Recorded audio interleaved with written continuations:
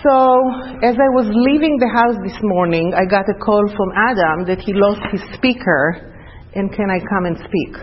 And I said, I'm in my schlumpy Saturday morning clothes, the clothes that you sit at the end of the room and you're half asleep. And then I said, you know what? That's humility, right? That's a part of who I am. And I have one disclaimer. I talked to a fellow after a meeting a few weeks ago, and he said, I listen to those speakers on the podcast, and every time I hear the speaker, they have the same story. So I want to tell you a disclaimer, you're going to hear the same story. And that's recovery. Because there was a time in my life where I could change my story based on who I spoke to. So the fact that you hear my same story is really a good sign. So I was born in Israel. Don't be confused by my New York accent. And I was born into a family where there was a lot of sadness, a lot of confusion, a lot of anxiety. And I learned at a very early age that food regulated that anxiety. And I think that until my teens, I'm grateful that I found that tool, because other family members who didn't find that tool, other things happened to them. So food really did the work. It filled the hole, it regulated the anxiety, it took away the confusion, and it gave me the illusion that everything is okay. And I think it was around my teen years that I crossed the line from using food in a healthy way to abusing food in a way that hurt my body and my soul. And, I came to the program, I was 29, and I'm turning 68 in a few months. So I've been here for a long time, and I won't go over my whole story because we will be here until the end of Labor Day. But I'll just say that once I crossed that line, I got into this pattern of, I was never a yo-yo dieter, so it wasn't gaining and losing, it was more binging to the point of feeling sick and then recovering. And because I felt so sick and I needed the time to recover, I never, at that point gained, 100 pounds, but I gained weight. I'll pass on pictures. So the first picture is when I came into the program, normal body weight, but feeling obese and crazy. And then in the program, and I'm glad there are no newcomers here because that's a scary part. I know, but people are listening. Will listen. Anyway, I'm one of those that gained and lost 80 pounds in OA. I didn't come into the program obese, but it happened to me in the program. So I came into the program in Israel, and it was 2 years before we immigrated to this country. And I really loved the program, but it's not that I loved OA, because what I loved had nothing to do with the program. We didn't work the steps, we didn't read the big book. We just got together a group of people who understood each other, and I felt like I belonged to that group. I felt cared for, I felt accepted, and I felt understood. And I didn't gain or lose weight, but I continued this pattern of binging and then recovering with a person who I met in program and became my best friend. And even now, when I visit Israel, she's the first person I call.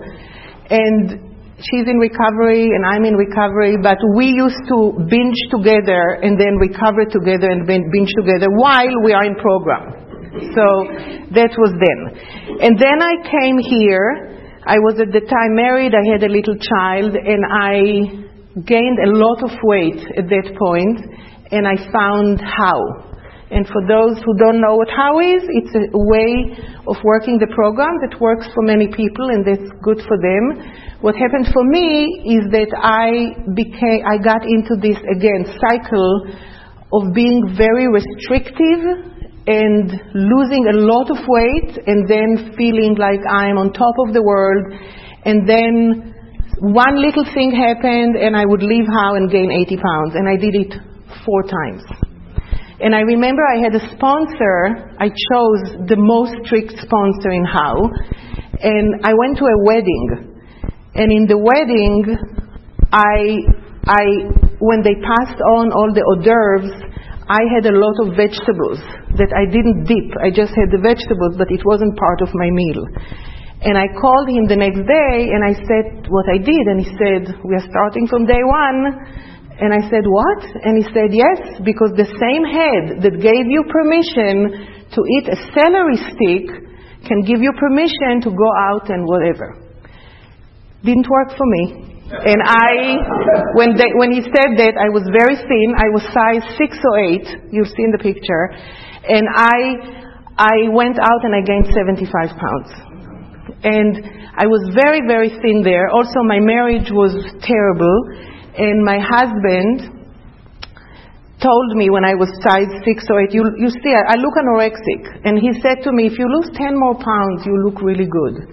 And I would say now 2 things that I would say at the beginning and then get over. Then I found out he's gay. And that, he wanted me to look like a gay boy. And then 10 years later, I discovered that I'm gay. So I always say that line for those who listen, that this is not part of the recovery package. It's just my story. However, so I gained all this weight after How, and I was miserable and sad and very demoralized and depressed. And I went to meetings, and I had so many great sponsors, and I drove to, if you told me that there is a great inspiring speaker speaking in San Diego, I would drive there. And then on the way home, I would binge to celebrate their recovery. So it's like, nothing worked because of 2 things. Number 1, I wasn't willing to sit through discomfort. I wasn't willing to do what that speaker said they did, which helped them stay abstinent.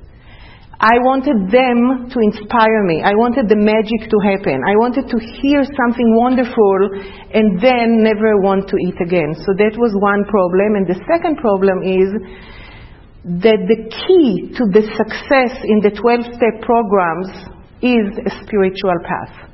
And I resisted it with all my heart. My mother lost her entire family in the Holocaust. Siblings, brothers, sisters, nephews, nieces, everyone perished. She was the only survivor. And I grew up knowing that there is no God, because if there was God, how could those things happen? So whenever people in program, even those great speakers that I drove far away to hear them, when they mentioned the word God, I shut down. Don't talk to me about God. And this program doesn't work. There are many other great weight loss programs that you don't need God. But here, this is the foundation, and I resisted it. So it's my inability to sit through discomfort and tolerate pain was number 1. And number 2, my resistance to God. And then I read a book that I won't mention because it's an outside thing, but it's about a spiritual leader that lost his son, who was very, very sick. And he says in the book that this challenged his religious belief because his little baby was sick and died.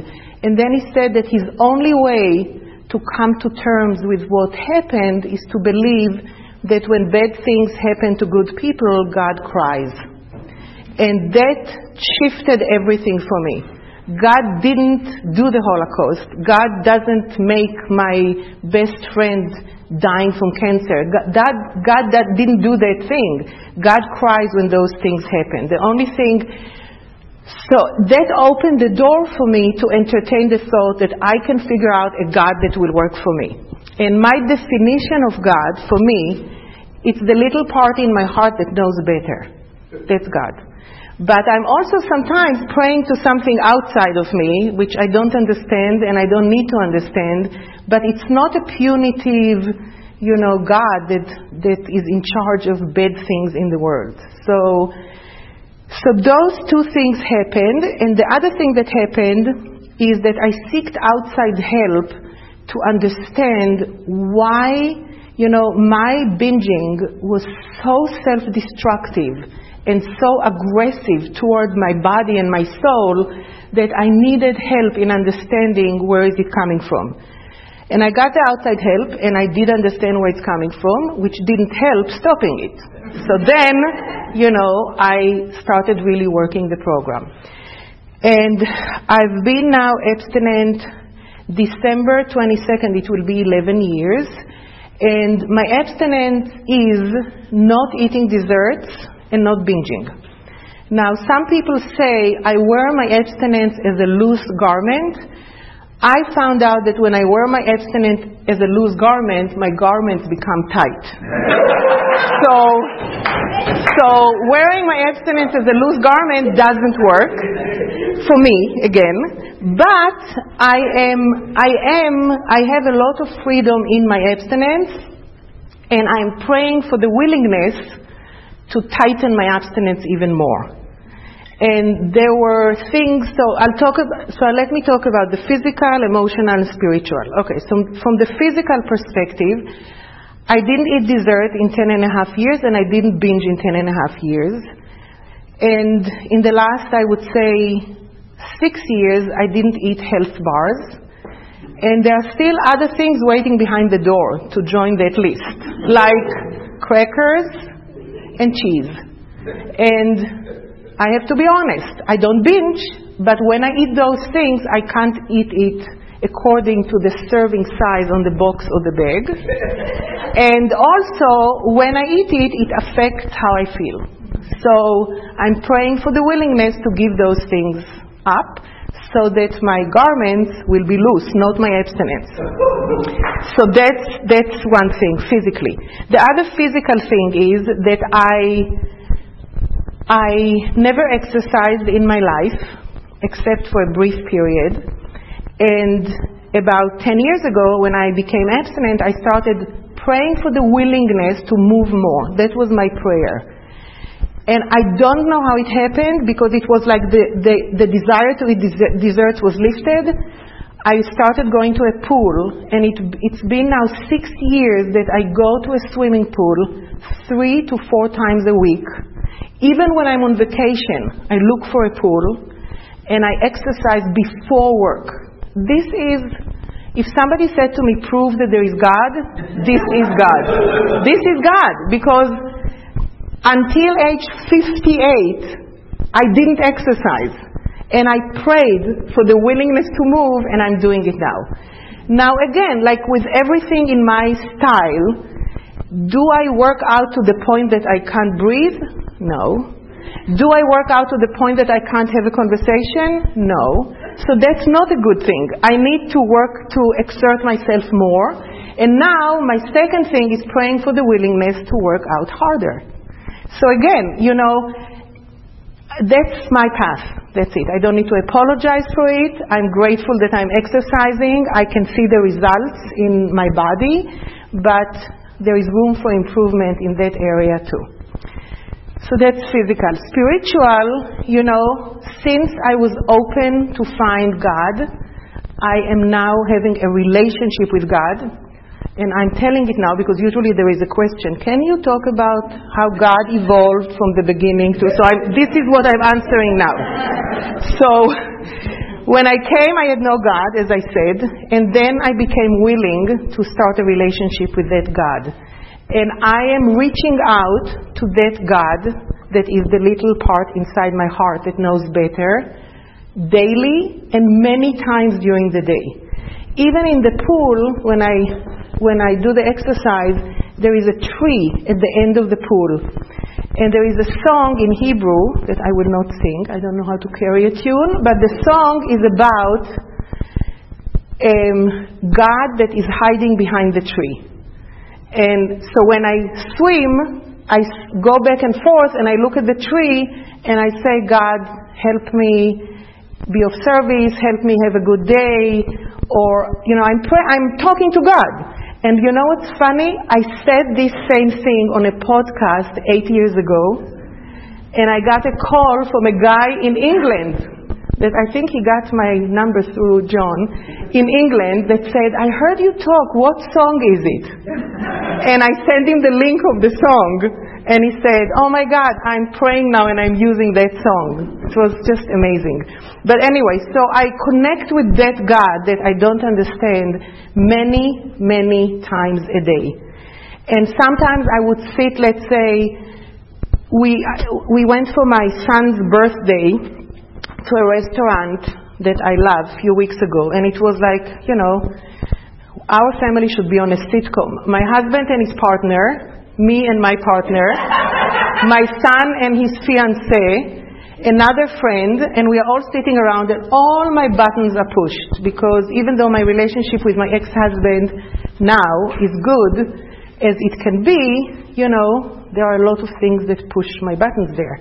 So I sat there and I just closed my eyes for a second and I said, God, help me make choices that are loving and kind to my body and my soul. How long did it take? 10 seconds. Nobody knew I was doing it. But then the choices I made through the meal were better. There are times that I don't reach out to God before a meal, and then, then it shows on my plate. So I'm doing it to the best of my ability. I'm also using now a lot of what is called loving kindness meditation, which means when I resent someone, I pray for them. And it's not pray for them, I say some statements that are wishing them the best. And I use it all the time. So what it means is that I resent all the time, which is not a good thing, but I at least use it. I have somebody at work that pushes all my buttons. And every time before, she usually emails me and says, can we meet? And before she comes into my office, I say to myself, may she be happy, may she be safe and protected from inner and outer harm. I say those 5 sentences. And then she comes in, and usually the conversation goes better. So that's also a spiritual path, and when I say may, it's like praying for the universe to protect her. So that's another, way of God. And I also occasionally, not so often now, I used to do it much more and I should go back to it, but I used to write letters to God and then response from God to me. So if I was like in a bad place emotionally, I would ask myself first, how old is that part of you that is now hurting? And then I would write a letter to God in the name of that age, and then God would respond to that piece of me. And usually it's in Hebrew. Those letters I write in Hebrew, and usually I write the letter to God with my left hand, because my left hand is the non-dominant hand, and it's like it accesses, I guess, another part of the brain, because what I write looks very childlike and very, pure. So that's another way for me to connecting, with God. That's 5 minutes. And the new phones. 5? Okay. So that's the spiritual, and the emotional is a daily work. And I must be honest, what I'm struggling right now, not right now, in the last 2 years, as I said at the beginning of my share, food regulated anxiety. So when the binging and the dessert were taken away, the anxiety started going up. And I struggle with anxiety and what I call catastrophizing, like thinking about the worst case scenario about things. So I'm dealing with that by, number 1, asking God for help, seeking outside help, and doing whatever I can to help me, because when I'm so anxious, I know that if I eat something, the anxiety will go away, but I don't do that. So I'm feeling the anxiety, I'm sitting with it, and it's not pleasant, and it's not always easy to deal with. So when I meditate, it helps, and I do other, cognitive things to help me with it, and it helps, but I'm still struggling. So that's just something I wanted to say, that abstaining is wonderful, and, in the last 10.5 years, I never once canceled a commitment. I never once didn't show up for something because I was hungover. I didn't throw up in my sleep because I binged so badly the night before. All those things didn't happen. However, the anxiety is now, there, and I'm dealing with it. So, thank you. This is time for questions only. There is no sharing in this meeting. If you need to share, please do so with any one of us after the meeting. Also, please remember that the opinions of the leader are my own and not those of Overeaters Anonymous as a whole. When asking questions, you need not identify yourself. Please remember, if you ask a question, your voice may be audible on the OA podcast. Casey? Thank you. Sorry, I said your name. As one among many of us who say you need an outside help to understand why you were eating, but it didn't get you abstinent. You also, if I heard you correctly, sounded like that was an important prerequisite to getting abstinent. How do you think those things dance with each other? Understanding why and then getting abstinent. So, I think that the beauty of this program is that as many people as are sitting in this room, as many shades of abstinence and shades of needs, and many people become abstinent and have a wonderful recovery without it.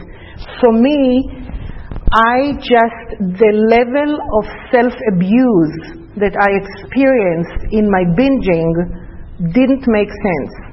Because I would binge and be so hurt emotionally and physically, like I was punishing myself for something. And all my work, I did 4-step many times, I didn't get there. And I needed help, professional help that was beyond the steps. Now, because it's an outside issue, I don't think I should talk about it more, but it helped me then work the steps. I worked there on those issues. It's not like I just got an explanation and then worked the steps. I worked parallel in both. And I brought a lot of my step work there, and I read parts of my inventory there. So it worked together for me, but it's not a prerequisite. I know many wonderful people who had very solid, beautiful recovery who didn't need it. Yes?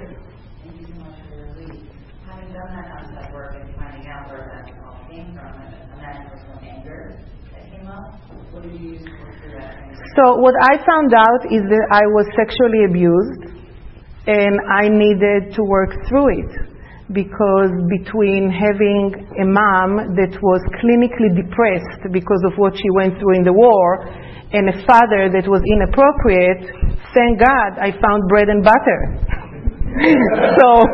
So I needed to work on that and process the things that I pushed away and that started surfacing. So yes, there was a lot of anger at myself and at the world. Adam? I shouldn't say names. Yes. How has the fellowship helped you in your program as far as reaching out to others in the program? Yes. How did the fellowship help me as in reaching out? What do you mean? In like... just working with others or having a sponsor, be sponsoring that. Oh. So the fellowship, yes, so the fellowship is like the core of my life. And even my partner knows that if I get a program call and we are available, I go and I talk, and it's never a question. It's never, why do you need to take the call?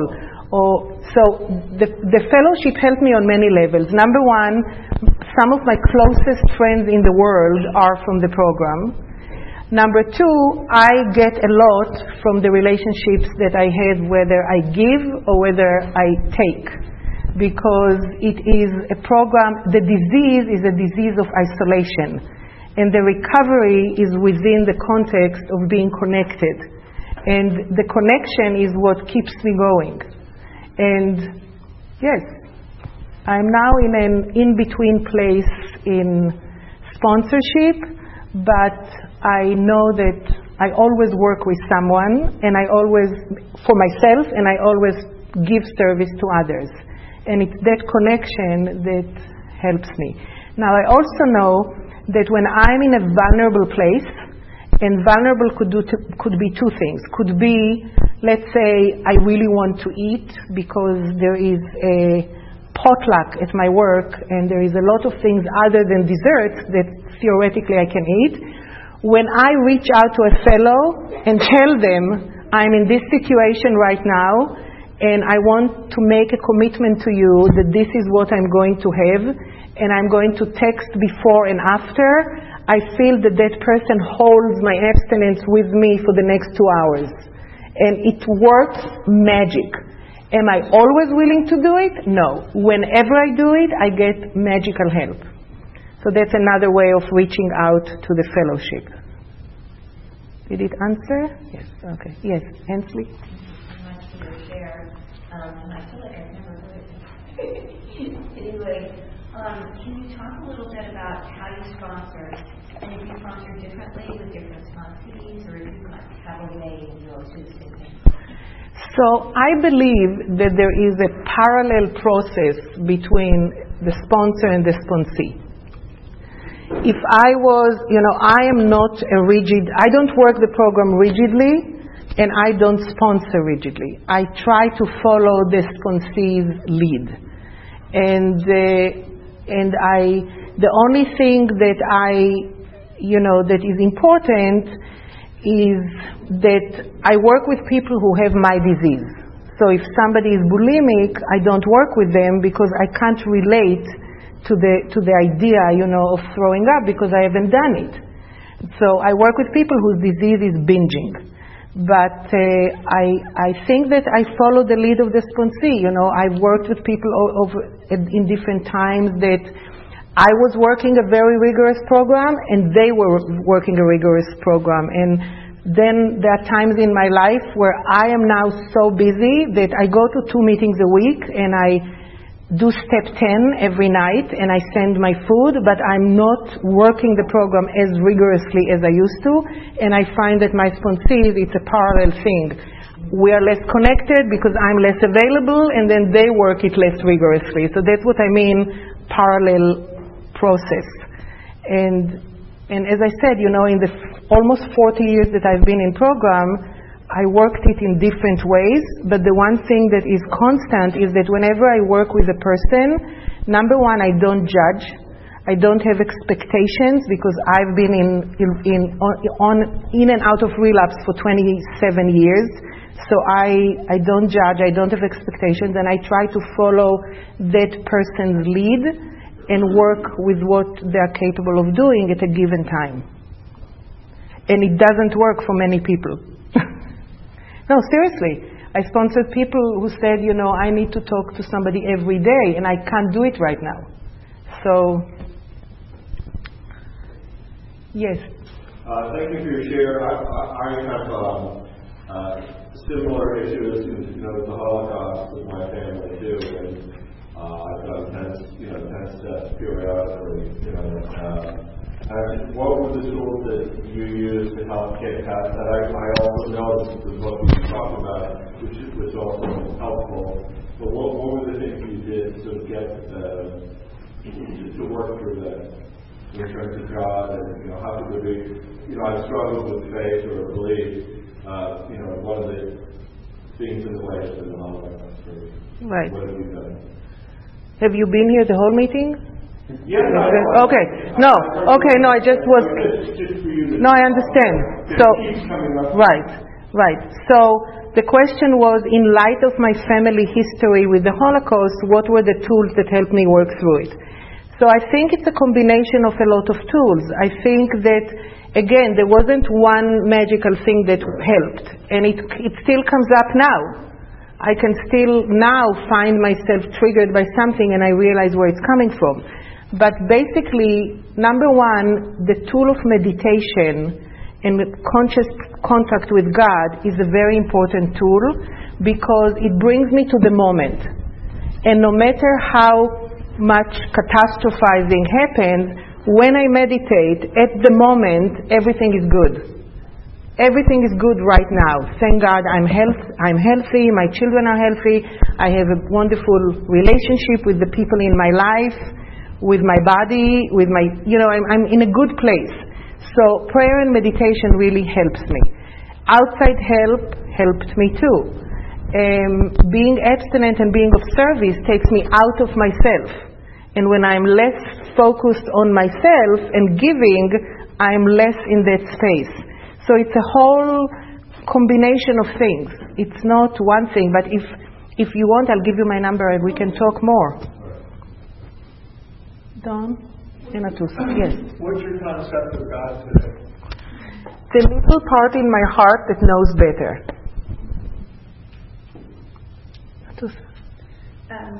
Thank you. Like many of us who weren't born here and now live in the States, what is it like for you when you go back?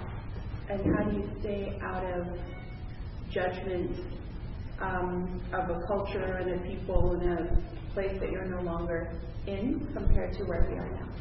In the context of this disease. Yes. Any context and this disease. Yes. So it's a good question. Being born somewhere else, and when I go back to my culture of origin, how do I stay out of a place of judgment? So going back is always beautiful and hard. And especially with my disease, because I'm so attracted to the food of my culture that represent home, that when I go back, it's even harder, to stay abstinent. And what helped me, I was in Israel in April, is that every day I emailed my food, because I felt like I need, to do it in order to stay connected. Also, my sister lives in Israel, and the podcast. So I was challenged when I went to Israel, and what I did is a lot of loving kindness meditation, like daily, for family members, because it was very, very challenging to be with people who are not in recovery and who poo-poo the 12 steps and think that it's like crazy to travel across the world and think about program and sit and email my food like, what are you doing? I mean, you don't touch dessert, so why are you... So it was, loving kindness meditation was my main tool this trip. And the beautiful thing is that my best friend who I met in OA is in recovery, and I introduced her to my partner, and we spent a lot of time together, and it was all time that was about recovery. So it was just beautiful. And that was my balance. Like, I would be with family members that triggered all my buttons, and then I would schedule time with Judy, that friend, and then we would spend 2 hours, and I would help me, get grounded and centered and in a place of gratitude. Thank you. Gratitude is another important tool. Yes. Thank you, Ziva. I've heard it throughout, a sense of self-acceptance. Would you expand on that a little bit? Yes, I think that comes hand in hand with aging for me. When I came to program, at 29, all I wanted was to be thin. And if you looked thin, you had what I want. And now, not now, in the last, I would say 20 years, what I want is to be in a healthy relationship with the people in my life, with my children, with my partner, with my community, with my body. And that's right now, what I'm striving for. It's not the thinness. So I accept my body. I feel that I have a functional body that serves me well. I'm grateful that for 68 years, it carried me and is doing well. And at the same time, I know my body is very fragile. 15 years ago, I had a kidney disease that was triggered by binging. And even though I went to a nephrologist that said to me, it has nothing to do with binging, the doctor said, I've been dealing with this disease for many years, and I have clients who are athletes and whatever. I said, okay. And then I recovered, and I started binging again, and I had a horrible binge. And I woke up the next morning, it was 18 years ago, and I see my ankles are like this, and I knew the kidneys are not functioning. So I went back to him. I didn't argue with him, but I never binged since. So I know my body is fragile, and everybody, some people maybe can carry a lot of, it's not about the weight, can binge and it doesn't affect them. I know that if I go back to binging the way I did, my body will not hold it, because, so I'm grateful for my body today, and I'm accepting where I am. And I even bought a pair of pants the other day, and it was a size smaller. So it's happening, when I'm honest with my food and trying to make choices, as I said, that are loving and kind to my body and to my soul, then, so I'm not judging my body. I remember in my marriage, I hated lying on the side, because then my stomach, he will feel it. I couldn't lie on, it was like I was obsessed with my body. And now I just accept that that's my body, and I'm very grateful for it. So you said it was a long time that you did the fellowship in the beginning, you did all that stuff. But then you started to work the program. So Say it again? You said you started working the program. What does that look like to you? To us and go for our students in Overeaters Anonymous for a while, not being abstinent, not doing it, and then us in 10 years you're working the program. Can you elaborate on that? Yes. So the question is, I've been in program for a long time, and I will correct it. I was working the program my way, but I was still in relapse and binging. And in the last 10 and a half years, I haven't binged. The difference, what working the program means for me is writing regularly, whatever step you're on, being willing to be reflective regularly about, do I need to make an amend? About how I'm doing. It's committing my food and being, accountable for what I eat, and connecting with God. So at the beginning, I did those things, but I didn't have a God. And whenever I felt the tiniest discomfort, I ate. In the last 10 years, I did the steps again twice, 3 times. But when I feel discomfort, I pray. When I feel discomfort, I call someone and I share why I'm comfortable. When I feel discomfort, I write. So I'm willing now to use the program to sit through the anxiety that I'm experiencing and the discomfort. So that's different. And the main thing that is different is that I'm willing to reach out to God, which for the first 27 years, when I felt a little on edge, I reached out to the food. And now I reach out to either the fellows or God or writing. So I used to work the program without those 2 elements. Does it answer? Yes. I think it's my time, right? 3. One more question, Michael. How's your relationship with your partner? Wonderful. Wonderful. I'm in a relationship with a healthy person that is not an addict, and that is just loving and kind and accepting and respecting my program. And it's a beautiful thing. And I'm in a very wonderful relationship with my kids, who are all adults. And it's just, it's a really wonderful place to be. And I'm very grateful. And I think part of my catastrophizing is that something will happen to those people.